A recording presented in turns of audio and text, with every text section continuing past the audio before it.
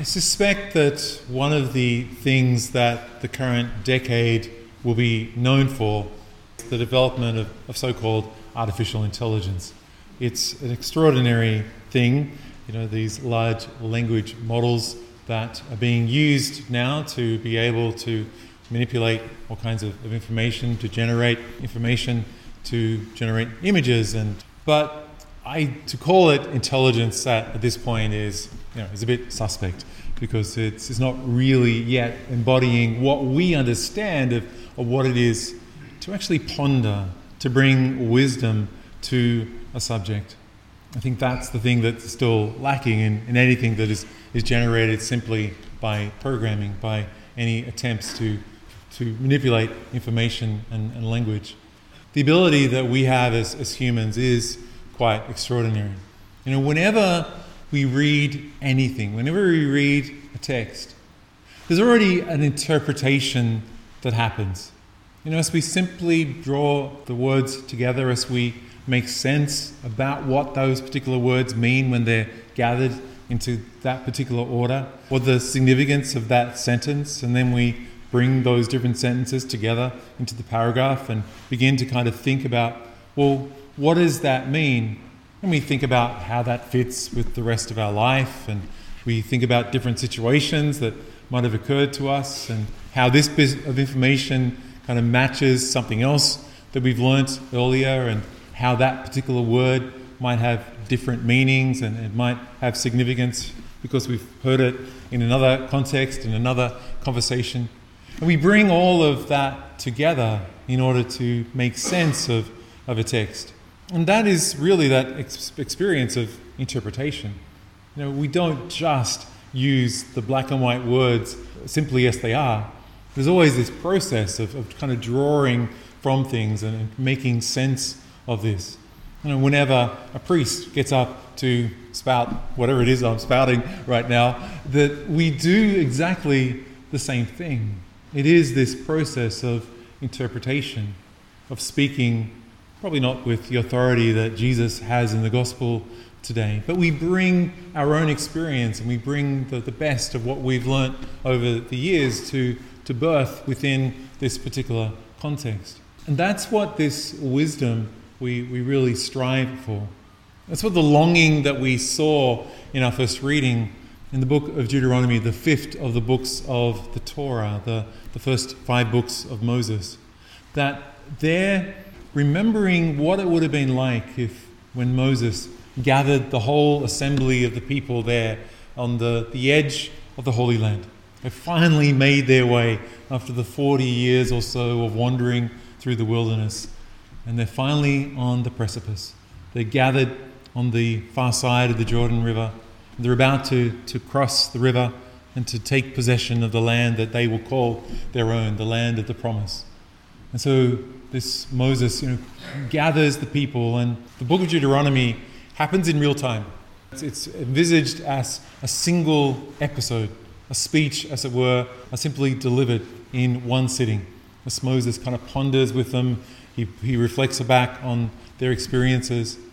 And there's this deep longing that is there, because Moses has understood this impulse of God to call a people, to gather a nation together, to have this intimacy of friendship and relationship with God. But he was also aware of their dysfunction, also aware of their tendency to turn away, to grumble, to complain, to worship other gods, to hunger for things that had happened in the past, to go back to the flesh pots of Egypt, to go back to a place where at least there was some certainty, even though they were slaves, even though they'd lost all their freedom. And so Moses, in calling them and inviting them to remember and to reflect, also points forward to the possibility. What would it be like if there was someone who was so united to the voice of God that they're able to speak with this absolute authority? They're able to invite us into that very intimacy with the life of God. What would that have been like? It's a beautiful reflection that Moses offers to us. And it's an invitation that when the composers and the writers of the rest of the Hebrew Scriptures, kind of continued to ponder, well, where is this person? Where is this one who will be able to invite us into the life and the mercy of God? Where is this teaching that has that same authority that we heard when Moses spoke? Where is the one that was able to bring us together? And it's not until this day in the synagogue when Jesus, like any Jewish person, was able, after the scribes had already broken open the given text from the Torah of the day, Jesus took his place and began to speak. We don't know what it was he said. We don't know whether it was a sermon like the Sermon on the Mount, whether it was something like that where he was able to remind them. You've heard it said, as Moses has said in the Old, but I say to you. It seems to be one of the characteristics of the voice of Jesus to offer this new interpretation, this new way of experiencing the kindness and the mercy of God. And as he spoke, they were amazed. As he spoke, they were astounded. This is so often the case in the Gospel of Mark. Those words that the people are astonished, the people are astounded, the people are amazed by what they see in the person of Jesus. Because he speaks, and like the scribes, he speaks with this profound authority, because what he says, we feel in the depths of our heart is coming true. It's this wisdom that is able to be given birth within our lives. AI can't quite do that. Nothing that is short of the majesty of God is able to stir us in that same way when we experience what it is to hear and to encounter the wonders of God's love. And so for us, let's indeed allow that voice of the Lord, the voice of Jesus, to speak with that same authority over our own lives. We've all got areas of darkness, all got areas of sin, all got areas of that same dysfunction that this evil spirit represents.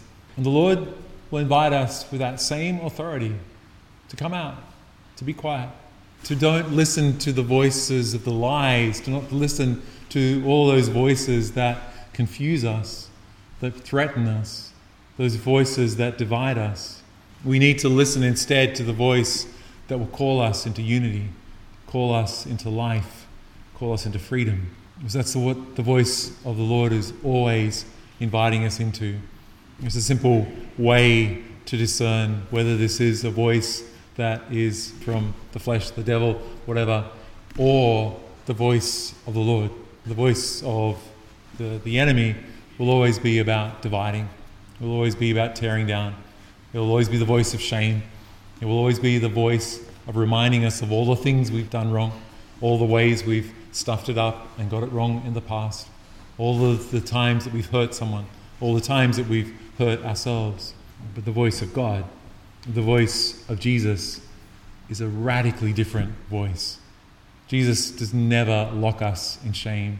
He never tells us about all of the evil that is present. He reminds us by giving us the victory on Calvary. He's forgiven our sins. He's provided us the opportunity to receive mercy and to find freedom. And the voice of Jesus is always quiet, but always powerful, because it's that same voice of authority that's calling us into freedom and into life. So today, let's allow the voice of Jesus to speak with authority. Let's be astonished, but let's not stay in that astonishment. Let's allow the voice of love to call us into freedom, to call us into life, and to allow us to experience what God is inviting us into today. That place where we can experience that absolute freedom, and that place where we can be in unity, and we can be together, and we can be the people that God has invited us to be today.